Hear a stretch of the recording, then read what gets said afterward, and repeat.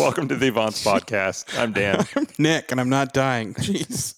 Literally, I go to hit record and Nick starts coughing I cough and choking. once, and then you go, don't die, and then I start coughing more. So, yeah, thanks. How you doing, man? Well, minus the fact that I'm not dying, I'm pretty good. So I'm, a new place, and I've been fighting with the heat, and I realized that, and they nicely fixed this, but my rear door had no seal on it. Like there was, nice. And so, we had a night last night that got down to like 31. So I was like, I woke up this morning. I was like, I'm really cold, and I don't usually be. So I've been working on that and helping that. So that was sort of my day to day as far as having people in and out here. And the guy was coming in. He's like, I got to go get a tool. And I was like, hold on. What tool do you need? He's like, I need some ratchets. I was like, just come on into my office. Jesus. Nick has a massive Milwaukee tool chest in his office. In my office, yeah, because I have no other place to keep it. So, yeah. Yeah, it's a perfect place for it. Yeah.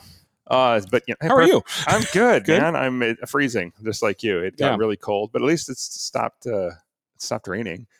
And for now, yeah. Well, it's got like 5 days ahead. We seem like we've got snow in the mountains, so yeah. I gotta get up there. I took my remote control car out. That's right. You got a remote control car for your birthday, like more normal 43-year-olds. God, I love that Shauna got you that. That's so Traxxas awesome. Max. Okay. Which is too fast for my driveway. Too fast? Oh, is it ripping up your driveway? Oh, yeah. It rips up the driveway. It does wheelies wherever it goes. Okay. And it doesn't brake as fast as I want. I think I almost threw it into the Audi today. I asked you that, and you're like, no, it brakes fine. I was like, are we sure? Yeah. It hit the leaves. And I almost broke the car, which if you've seen one of those and you've ever tried to drive one of those, like that'll hit you in the leg and break it. I'm not kidding. It'll do it when they say, you always have those like scale speeds of 100 miles an hour. And we did like 5. Yeah. Yeah. No, this will do 60, and they mean 60. Jeez. So it's like a 60 mile an hour remote control missile. It's pretty fun.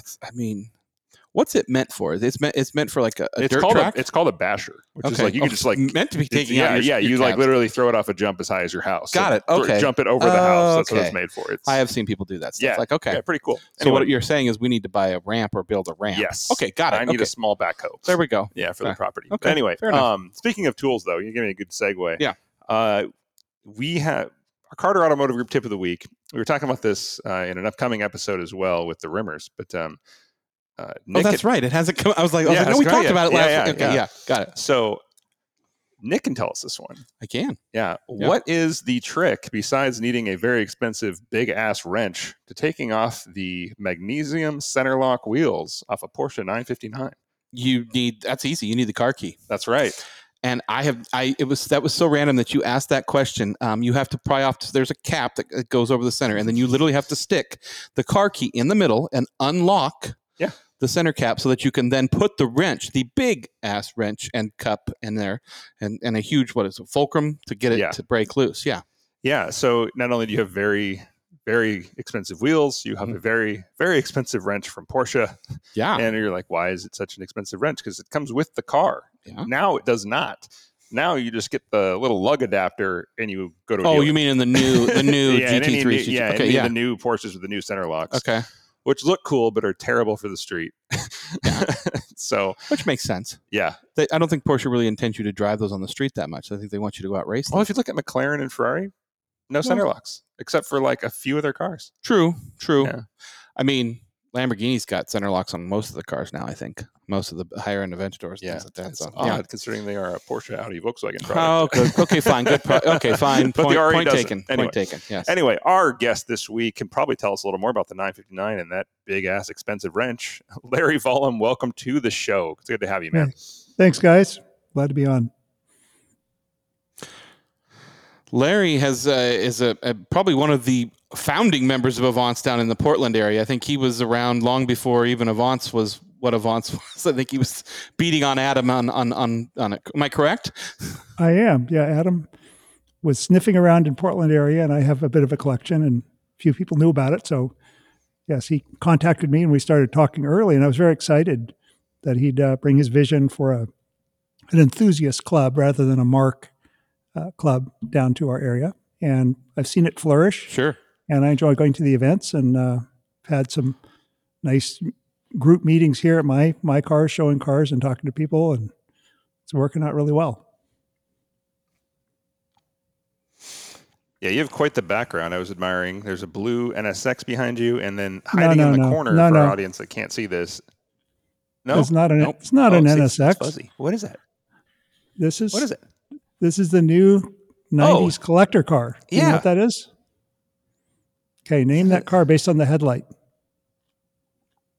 Well, that's why I thought it was an NSX from it's a little fuzzy on our side, but I'm blanking on this. Like, I don't know. I feel like it's going to be one of those aha moments when he says it. But Yeah. Yes. I only had a corner of the headlight and I thought it was an NSX. 1996 Fiat Coupe. So this is from Europe. They never got imported to the US. Now that they're 25 years old, you can bring things into the US without a lot of hassle, unless you live in California, and then you're out of luck. But I'm in Oregon, and these cars all are hassle. these cars are inexpensive relative to their performance, and they're beautiful. Sometime I'd love to show you more about this car, and it's got a 5-cylinder turbo, 220 horse, front-wheel drive. It was their performance car from the mid-'90s, and it's designed by Pininfarina. So, and Chris Bangle, actually, who went on to do BMW work, he's the one who's credited with penning the side profile, which you can't see from there, has a very distinct character. So. I mean, I was initially thinking when you're talking about your connection to BMW, like it looks a lot like, what is the BMW? It's a 2-door coupe where the doors slide into the body. Like I was thinking kind of something like that. It's a Z. No, this is not Z3. It's a Z1, I think, or something like that. Yeah. Yes, the Z1. Those came later. The one that slides in. This is Z1. Yeah. The Z1. The Z1. It's completely different than that. Yeah. Sometime I'd love to, No, I know that was just the first thing that came to mind when. Yeah. Okay. And interesting. Should you have Larry, a sharp I want to go back eye. a little bit. Obviously, we always talk to our guests about where this kind of car bug came from. Like, did you grow up in a car loving family, and were you the kid with the 300 Hot Wheels and things like that? Actually, I was not. As a young man in the late 60s and early 70s, I was making and building model airplanes, and I was, flying stunts and, remote control instead of cars, right? I was flying airplanes, and then I think I translated that ultimately into driving and racing, because I view driving a car is a little bit like flying it, but you're on the ground. And so as a young man, I was, thought I was a hotshot kind of teenager guy, but actually people kept saying, you need to go get trained and things like that, which of course they were right. So I did that a little bit later, and that started my career of driving on the track, track days, racing, and so on, teaching in 1980 or so at Bob Bondurant School. Yeah, you have quite the history on the track. Yeah, I've been driving for a long time. So what was your first race car? What was the first car that you went out on the track and tried to drive and thinking?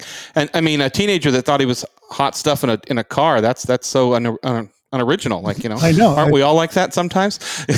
That was my point. I was not unique. But I was unique in the sense that I listened to people who said, you should go get trained, and they're exactly right. So I often am asked the question when people look at my cars, which one's the fastest? And I go, well, right now they're all zero. They're identical, and a baby couldn't even start any of these cars. The car is not fast; it's the driver that's fast.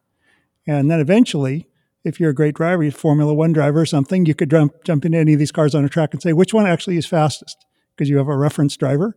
But it turns out that driving effectively is much more important than having a fast car, in my experience. So that was my first training. That was with Datsun 240Zs at Sears Point. And then that progressed into, I had a Porsche 77 911S. I started driving on the track, and in Southern California, there's something called the Porsche Owners Club, not the PCCA, but the Owners Club, and they did a lot of track events at Riverside and Willow Springs and so on. So I started, and also a lot of autocrosses that were more like track events. They set up and did laps with the autocross instead of one lap thing. So they were a real driving enthusiast club, and I got to do a lot of time trialing. Typically 2-day events. So they were fairly serious. People would trailer cars in, and there was fabulous prizes, and there was a lot of serious driving going on in time trialing, which was a great way to learn how to drive just quick. And then eventually later I applied that to racing wheel to wheel. So you obviously grew up down in California, correct? Actually, no. I'm an Oregonian. So born and bred here, but I did spend some tour of duty in my college years down in Long Beach, California. Ah, okay. And that's very central to Okay, all right. the whole car story, actually, because especially in the 80s, LA is the car city. And everything was being, imported, the gray market activities and fancy cars and Beverly Center and Beverly Hills and Newport Beach, it was just this epicenter of all the cars that we all read about in the magazines. They were all there. So I was in the thick of those things and could access some of those places and see what these cars were like. And that kind of got me going a little bit. But this would be in the early 80s. Okay. Yeah, I'm interested in the career and what took you down the road of racing. Well, what made you stick with it? I mean, you went all the way to Formula 1000. I think there's a little bit of a delay in our audio too, by the way. Sorry. That's okay. So, yes, driving on large tracks like Riverside, Willow Springs, Laguna Seca with the Owners Club, had a lot of fun. And actually, you can see in the background, you mentioned the 924, that car I got in the mid-'80s. That's one of 55 lightweight specials that Porsche was trying to build to kill the 911 and prove that front-engine 924 cars or 44s were going to be the future, because they were really planning to end of life the 911 after 20 years. So, and as a collector, I actually appreciate that fact, and that's why I like having a mid-'80s 911 and the mid-'80s 924 GTS, which they were at odds with each other because they were trying to kill the 911, but then they realized, no, there is no Porsche if there's no 911. So they carried on, but they also made a fabulous track car and Autobahn car in the 944. And so I started running that one in time trials. I mean, it amazes me that Porsche would ever think to do that. I mean, that story has come across this podcast a couple of times, and it's just the idea that they would think, oh, well, we need to sunset this project, the 911 project, and obviously as long as it has gone now and the iconic shapes and things like that, and go with something like that. But I mean, obviously, you did you buy that car new in the 80s from Porsche? I did not. I had a good friend who is also a friend of Avant's, and he had many Porsche friends. And one of them was on the East Coast who had bought 5 of the 55. So an American brought 5 of the 55 924 GTSs.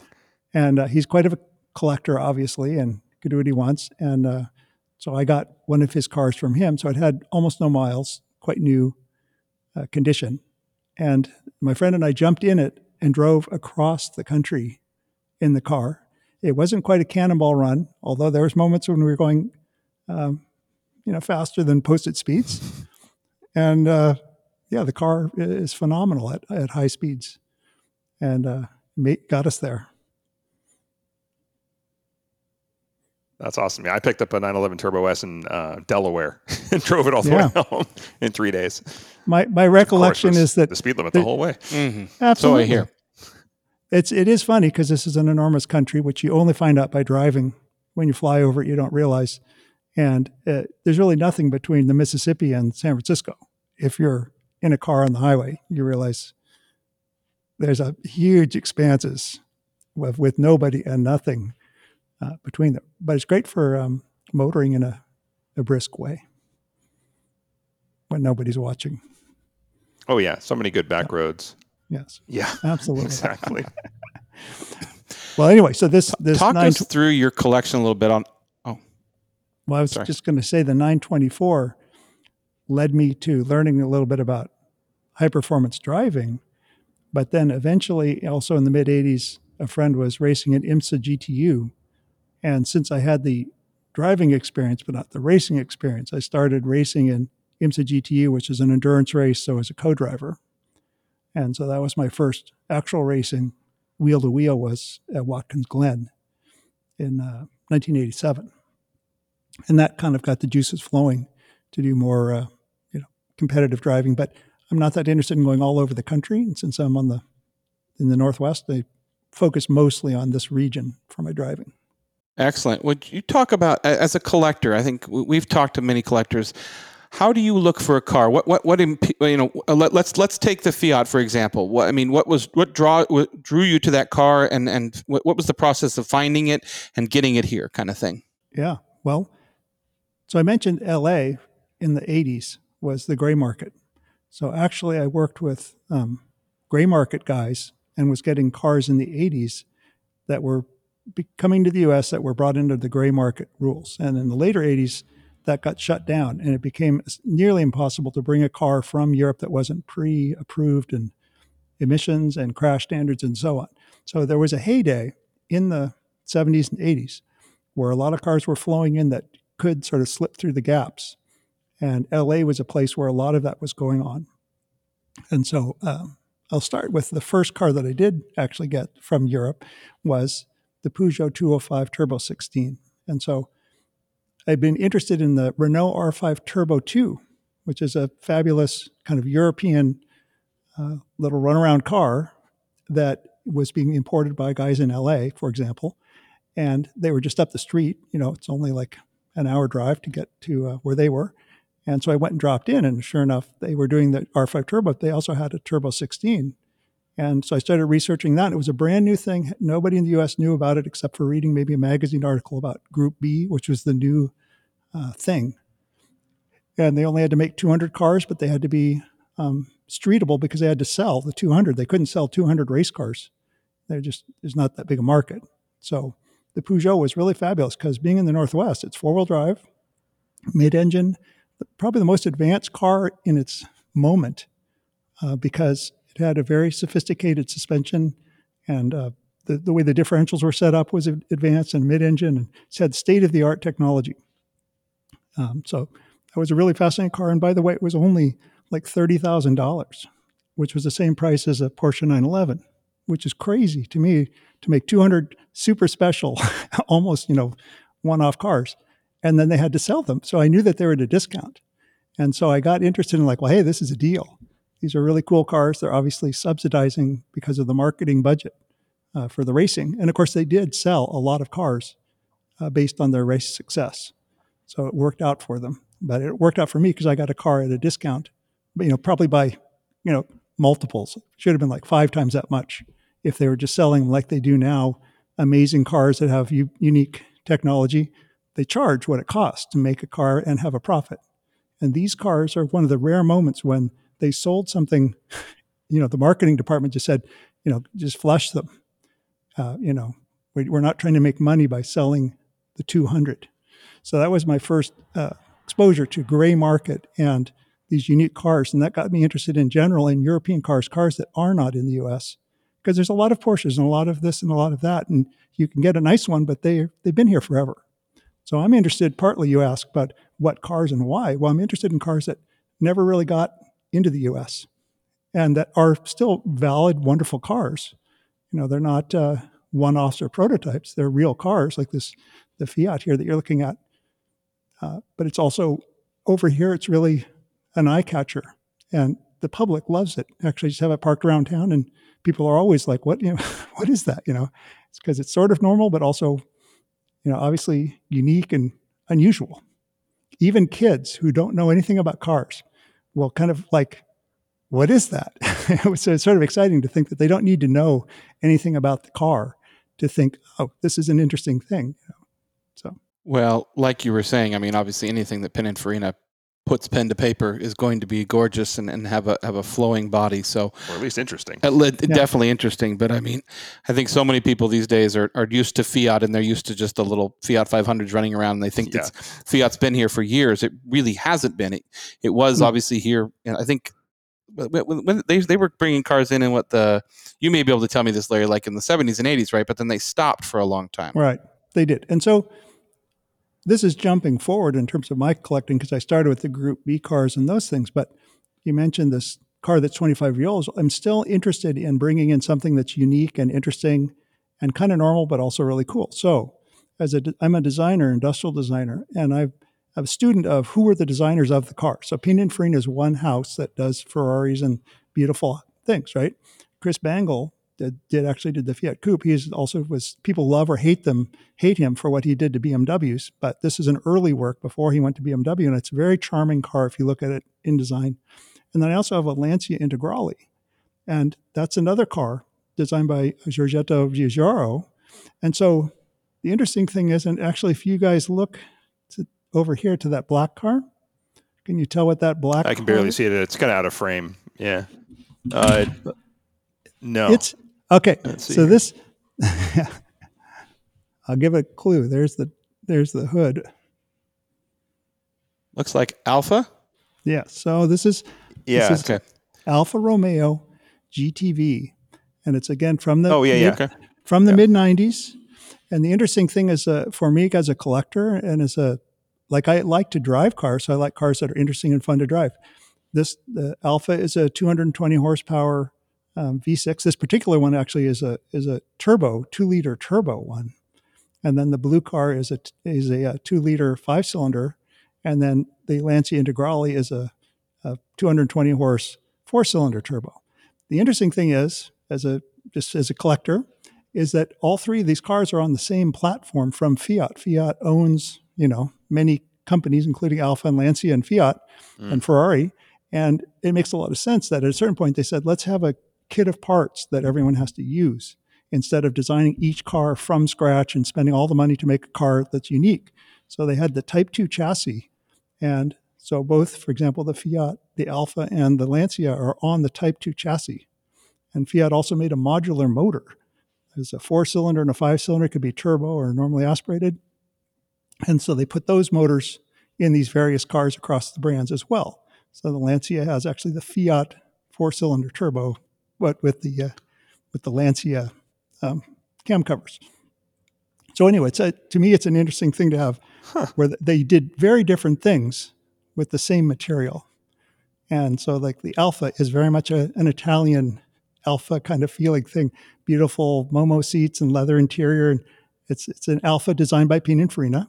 So actually the very dramatic styling, it's not common. This is not a generic looking car, although it's, I think, a very elegant car. And then the Fiat, same material, but then they had a different designer kind of do a different treatment. And then the Lancia Delta is designed by Giugiaro, and it has its own signature kind of angular aesthetic to it. So each one has an excellent provenance in terms of designer, and they're working with the same materials basically, but they end up with three completely different cars. So as a collector, I love to just drive one and then the other and then the other, because they're kind of the same thing, but they're actually considerably different. Which one do you think drives the best? Oh, that's a terrible question. Everyone, which is your favorite child? They each have character that just makes them each. You were saying really fun to drive. Now that they're 25 years old. Lancia Integrale is a fabulous car, and there's a reason why those are going for fairly big dollars and are quite popular as current collectors for these 80s and 90s cars. But I would say that the Alfa and the Fiat also have tremendous merit. They go like stink, and they're real civilized cars, but they're beautiful and unique. You show up at Cars and Coffee, nobody's going to have an Alfa GTV, but it's not a prototype, and it's not the old Alfa like nightmare. I think these are relatively modern cars.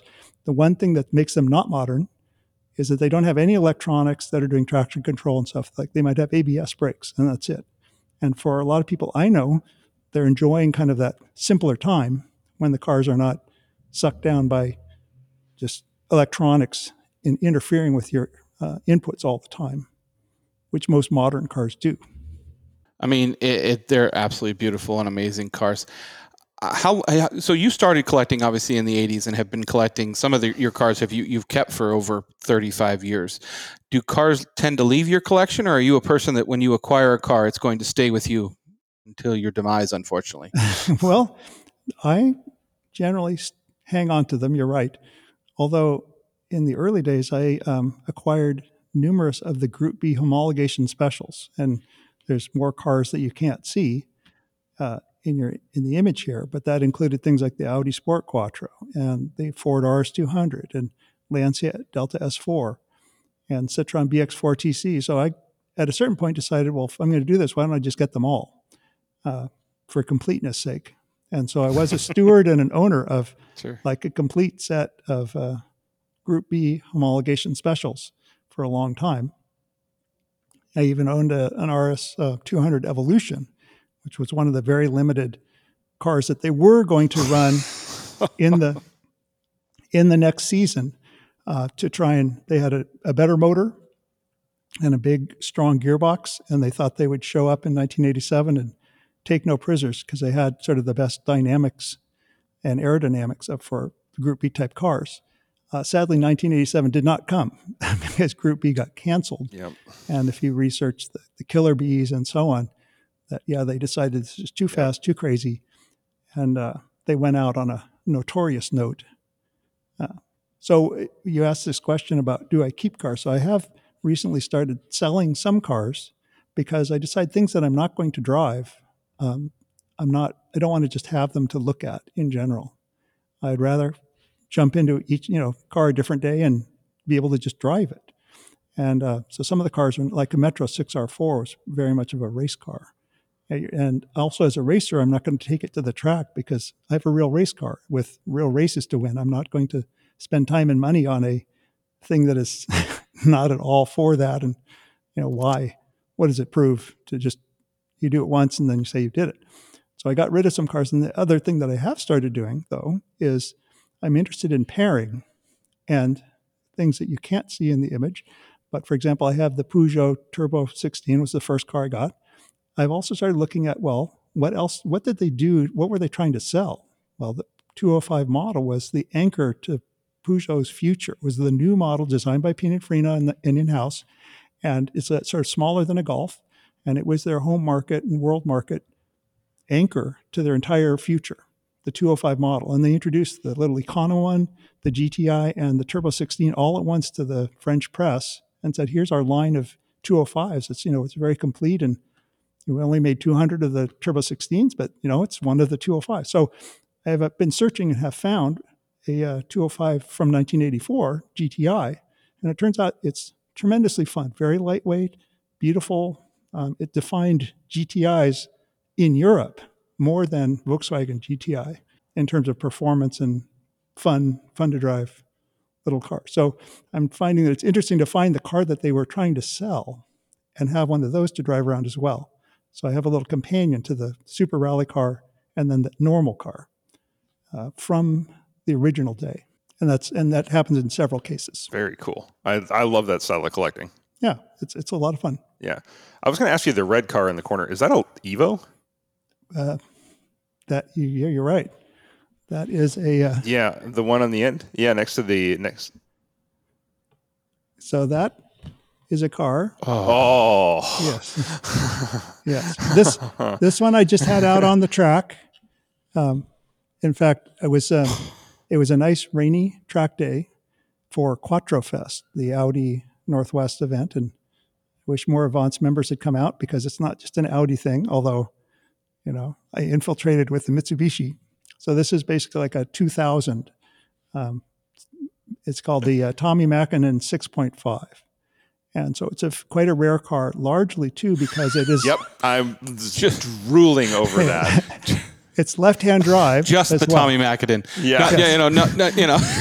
Well, I'll tell you, many of the Tommy Mackinnons, they made quite a few, actually, but they're all right-hand drive. So this is one that came out of New Zealand, actually, that is a left-hand drive, from original car.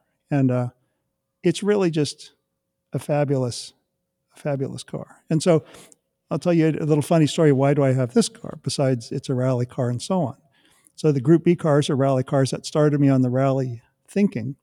And so actually into the later 90s, I got into, because of the gray market importation, the guy who was doing the Peugeot and the R5, he started doing the Ford RS Cosworth, Escort Cosworth, which is very interesting car with that big high wing. It's one of the first street cars actually to generate downforce in just by, as sold. So anyway, that was a great car, interesting car. And of course, it was an example of the Group A and Group N cars that came after Group B. So they had to limit it to some 200 to 300 horsepower, and they had to make 5,000 of them. So they couldn't make, a mid-engine crazy car like the Group B cars. They had to make something they could sell and support. And Lancia Integrale, which, if you guys are looking at the screen, so the Integrale was the car that came right after Group B got canceled, and Lancia had this wonderful four-wheel drive car that was compact and had excellent differentials and wonderful, good power and everything, and it dominated for 6 years in this post-Group B world. And then other people tried to compete, including Ford with their Escort Cosworth. And that was a great car. I was using it every day, and I have two kids, and they were small in the day, and they could jump in the back, and I would drive them to school. Because it's a kid carrier, for most people. If you have one, it works fine. But it's a two-door. And as the kids got a little bit bigger, a few years later, it was like they were having to crawl into the back seat, and they didn't really fit that well. And I'd been tracking things, and the Mitsubishi came across my radar, and it's like, well, there it is. This is a four-door car that's kind of like the Ford, except even a little cooler, and the kids will fit right in the back just fine. So that's part also of my collecting was practicality. And it's a great car. You can drive the kids to school and then, charge off to parts unknown. Yeah, that was a dream car of mine for a long time. It still is in its own right. I mean, as being a child, growing up in high school in the 90s and things like that. I mean, it was that between that and the bug-eyed WRX and things like that. But right. Yeah, you just don't see those. Like I said, I mean, it's such a defining factor, even sitting in the corner. But I mean, obviously our listeners can't see it, but like just the camera angle we had, Dan and I just had the rear pillar and the wing, and I'm literally writing out messages to Dan. I'm like, is that what I think it is? Yeah, right. Yeah. Such a cool collection. I wanted to ask you a little bit. You have one of the more rare cars that was designed for Group B and never got to race, and that's the 959. And do you still have that car for one? I do. You notice the red car that's underneath the 924. The video's compressed, so everything's very pixelated, so it's hard to see. But I was like, Larry, tell us a little bit about the 959, which now I can see in the background very clearly, at least a little hint of it. Yes. It's just a hint. So I got the 959 new, and it's a kind of an obvious car because it is technically a Group B car. The prototype was called the Group B, and it's a fabulous thing. And I was able to finagle access to buying one, which was not trivial because there's only a few to be had. And so I was a lucky camper to have access to one.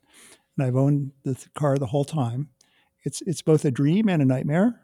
If you talk to any 959 owners, they'll say, it costs $10,000 every year that you want to fire it up and go anywhere. There's something has failed, and it's always very expensive.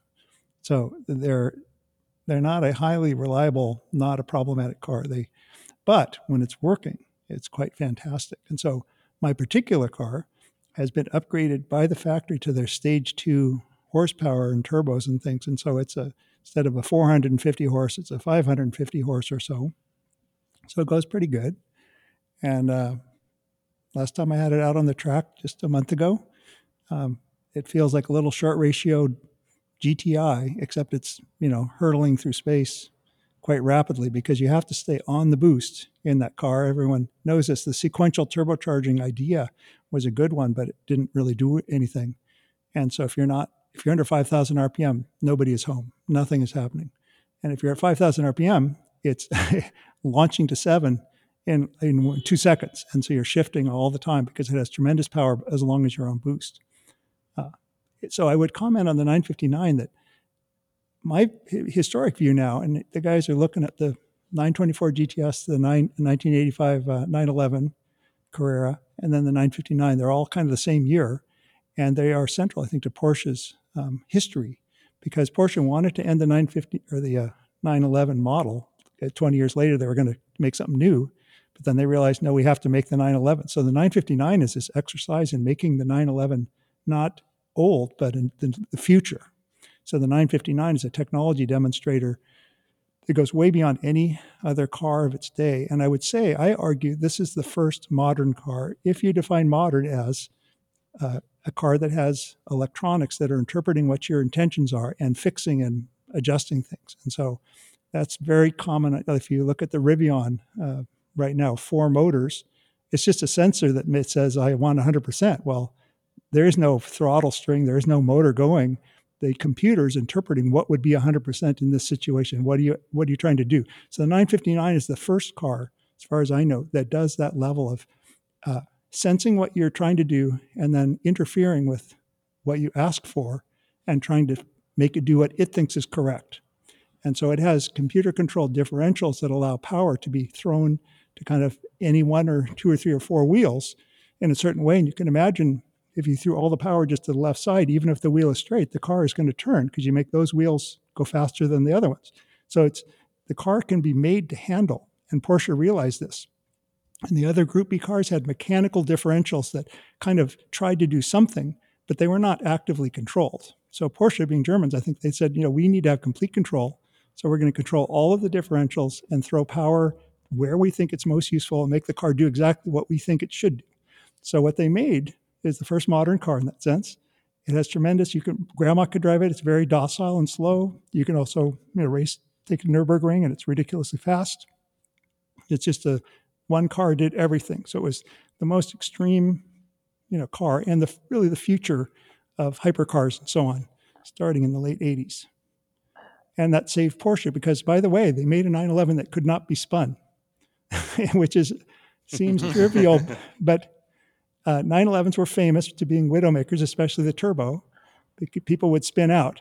And so I think part of their agenda was to make a car that we're going to manage the traction and just make the car do what we want. We're not going to let it get out of control. So it's incredibly difficult to make the car get out of control because it's just actively managing what the wheels are doing all the time. And that's what modern cars now do.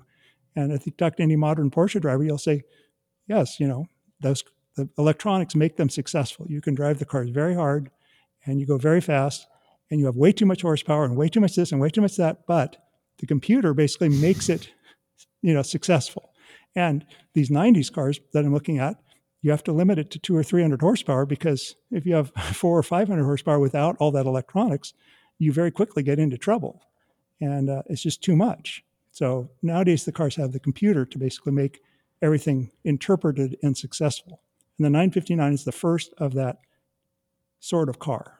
That's funny, yeah, because I've driven, of all the Porsches I haven't driven, it's an air-cooled turbo. I've never driven, well, now I take that back. I've driven a 993 twin turbo. So yeah, but that's not the same thing because that was all-wheel drive and that was, quite a bit later, not as want to kill you as the rest of them.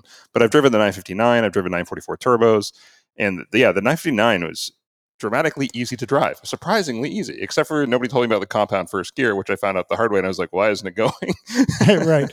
But, well, and I mean, that car is somewhat big up in the Pacific Northwest because I think Gates tried to get one, was one of the first people to try to get one, and so a lot of people know of that car, not necessarily his car, but that car and the stories behind it and the gears. It was in every magazine. It was in every magazine, and then him talking to people, and I mean the stories of true stories and not true stories of that car sitting in port to not and getting it in here, and then obviously, who is it that does all the work now down? Is it Bruce Canepa that does all that work down in California on them now? Correct? Yeah. Right, and so he has Bruce Canepa has been working with those cars for a long time, and I know Bruce, and I think his approach is this car should be a modern supercar. There's a lot of emissions problem if you're trying to certify it with the standard Porsche implementing the Bosch injection. And so Bruce did a lot of things to basically improve the car.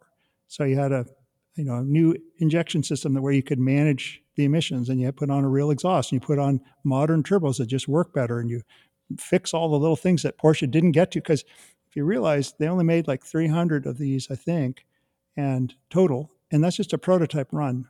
And they didn't finish the cars. They just got them far enough that they could move on. And what they learned was how to make the Carrera 2 and 4 and that 964 and the 993 after that. And so I would just comment that the cars look like a 911, but from a structural standpoint, they're completely different. The 959 is the prototype of whole new suspension and steering geometry and traction and four-wheel drive. And it's like everything is new in that car. And it just looks kind of like an old 911. And the old 911 has a very distinct character in terms of how the engine works and the feeling of the steering and so on. It's is very specific because it's done and it's physically, mechanically a certain way. And that when after the 959, they learned, hey, we're going to go to power steering, we're going to go to ABS brakes, we're going to do all these things that required modifying how the car works. And it may be better and faster. But I would also say it's not the original 911 experience anymore because they've changed so many things to improve the car mechanically. We know today, like on some of these top end cars, the LaFerraris and things like that, the buying process. But like I said, you reached out to Porsche when you found out about this car. Minus the process of trying to get the car to be legal in the United States. Like you said, there didn't make many of them, and they weren't exactly offering them. Did you go to Porsche, or did they come to you? No, they didn't come to me. I'm not that caliber of Porsche owner or enthusiast historically, but I did have a friend who did have contacts, and that was the way in, was through a friend as opposed to my own work. Although some cars I did get through my own resources. So I originally got the Turbo 16 in LA, and I asked the importer, hey, the RS200 Ford sounds very interesting too. Maybe you could bring one of those? And he kept saying, sure, but he never did anything. So funny story, this is just mid 80s. I have a phone.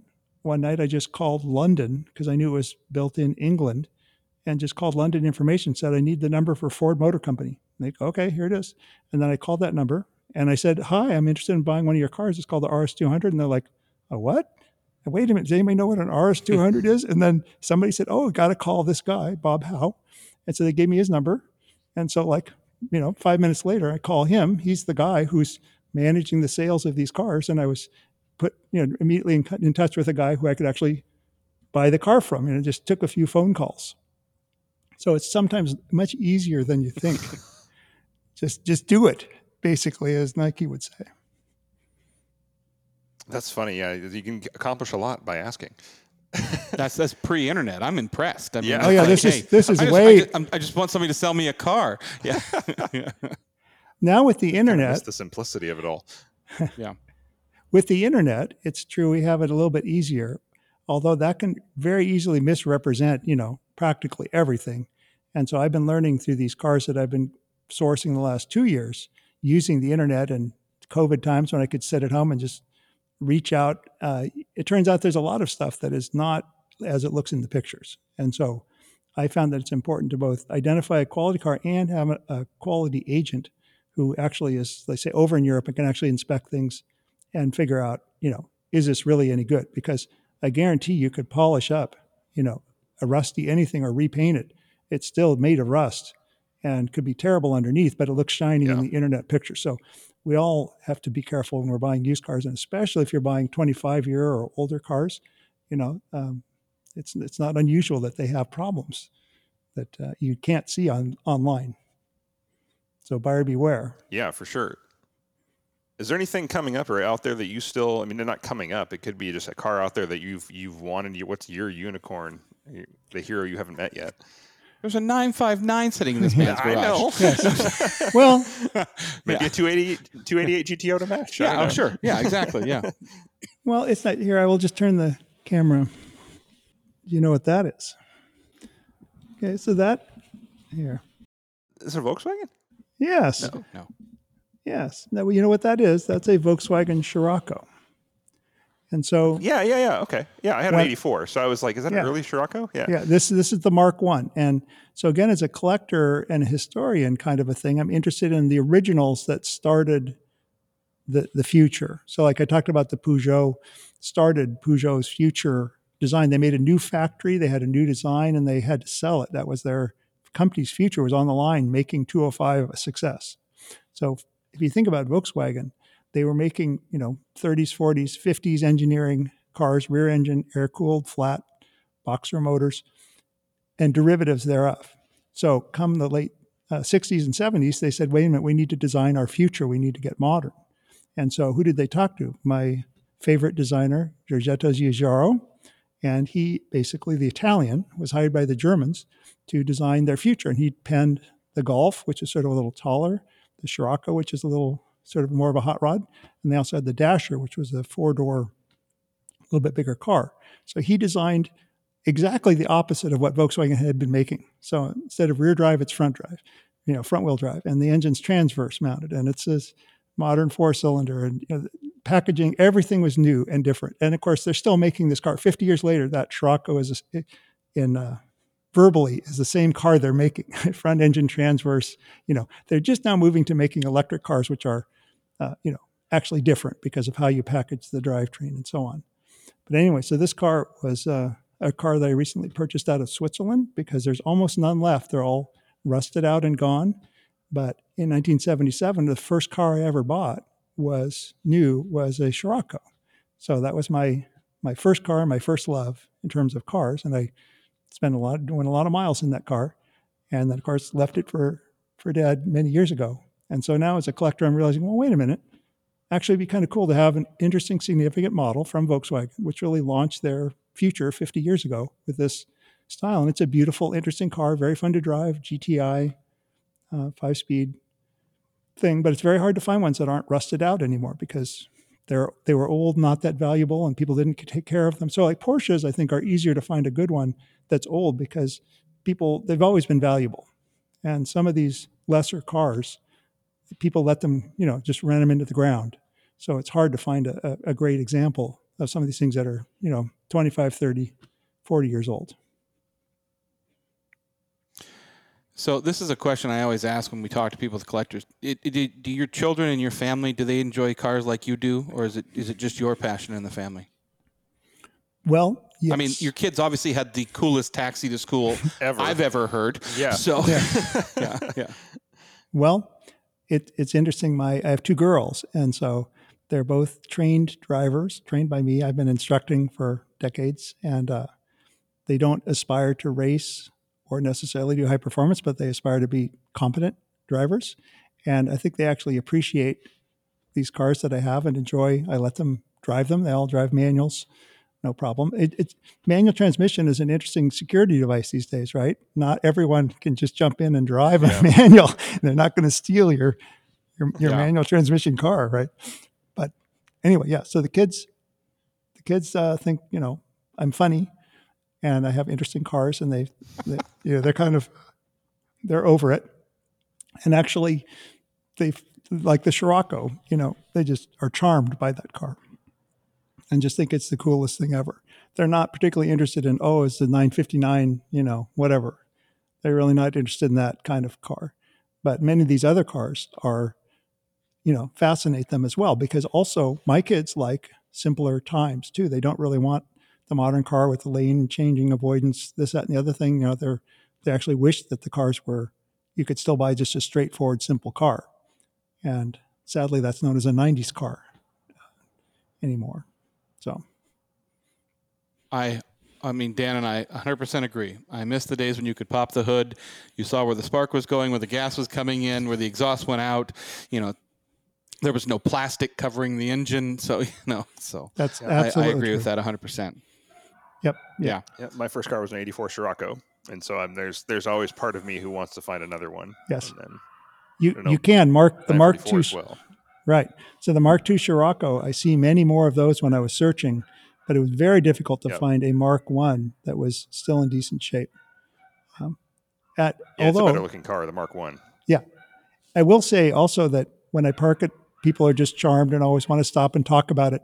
And almost everybody has a story about, my girlfriend had a Scirocco, or my boyfriend had a Scirocco, or I had a Scirocco. And so everybody has like a Scirocco story. It's really quite funny. I didn't think it was like so ubiquitous, but actually, it was. There was millions of those things out there at one time. So, I mean, when we started talking about the Scirocco, when Dan asked, what don't you have that you're looking for? Like what's on the list right now? I mean, not to give things away or to give away some of your secrets, but what would you like to see in your garage, I guess? Right.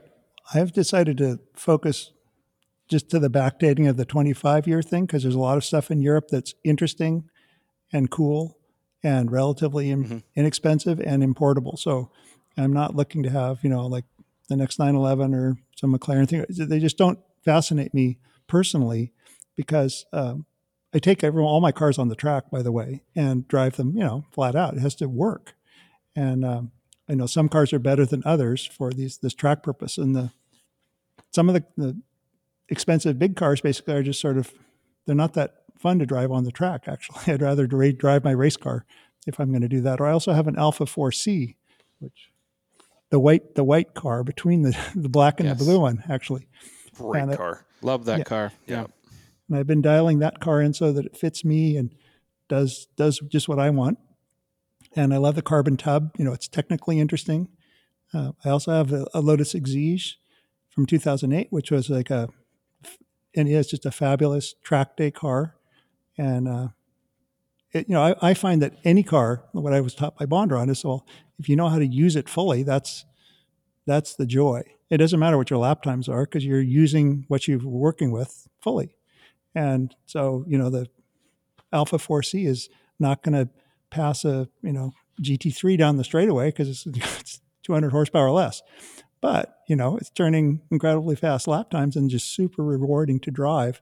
So I've kind of decided to just settle into like, well, what can I use really hard and really have just a great time? So it doesn't need to be extremely fast because where do you stop? It's like the logic right now is 0 to 60 in minus 2 seconds is where we're headed, right?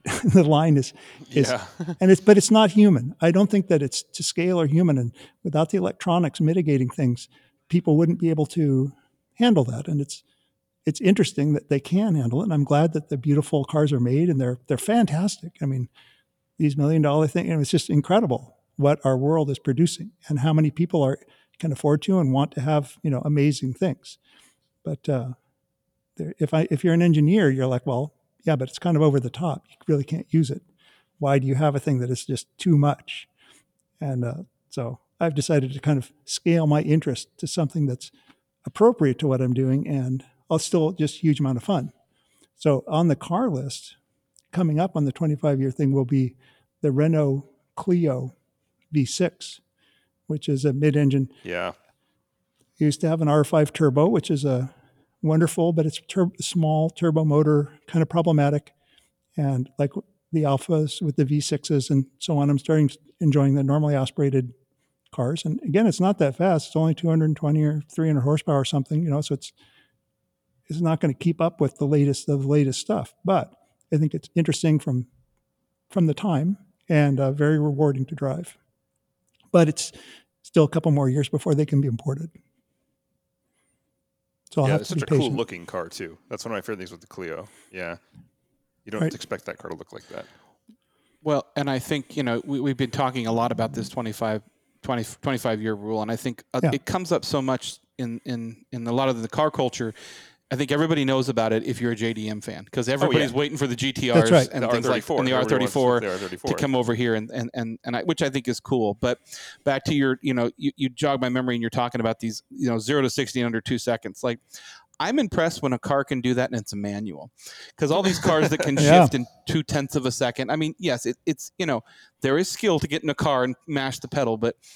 And like you said, be able to get the power down to the ground and be able to go. Like I've been in a Tesla Plaid, and it left my bladder way all the way back there, which was scary. You do it once. But these cars that yes, absolutely. It's a one-trick pony. Yeah, it's a one-trick pony. Well, it's funny you mentioned that though, because like even the new Mustangs, the new Corvettes. I don't mean the C8, I mean the C7. Yeah, launch control, manual, traction control, and 0 to 60 in 3.5-4 seconds in the Z06 ZR1 if you can get the traction. But it'll even tell you if you can get the traction because it has temperature monitoring, which was crazy. The first time I ever launched my Z06 was like, I have no idea how this car is keeping straight because I sure as hell ain't doing it. Steering, yeah.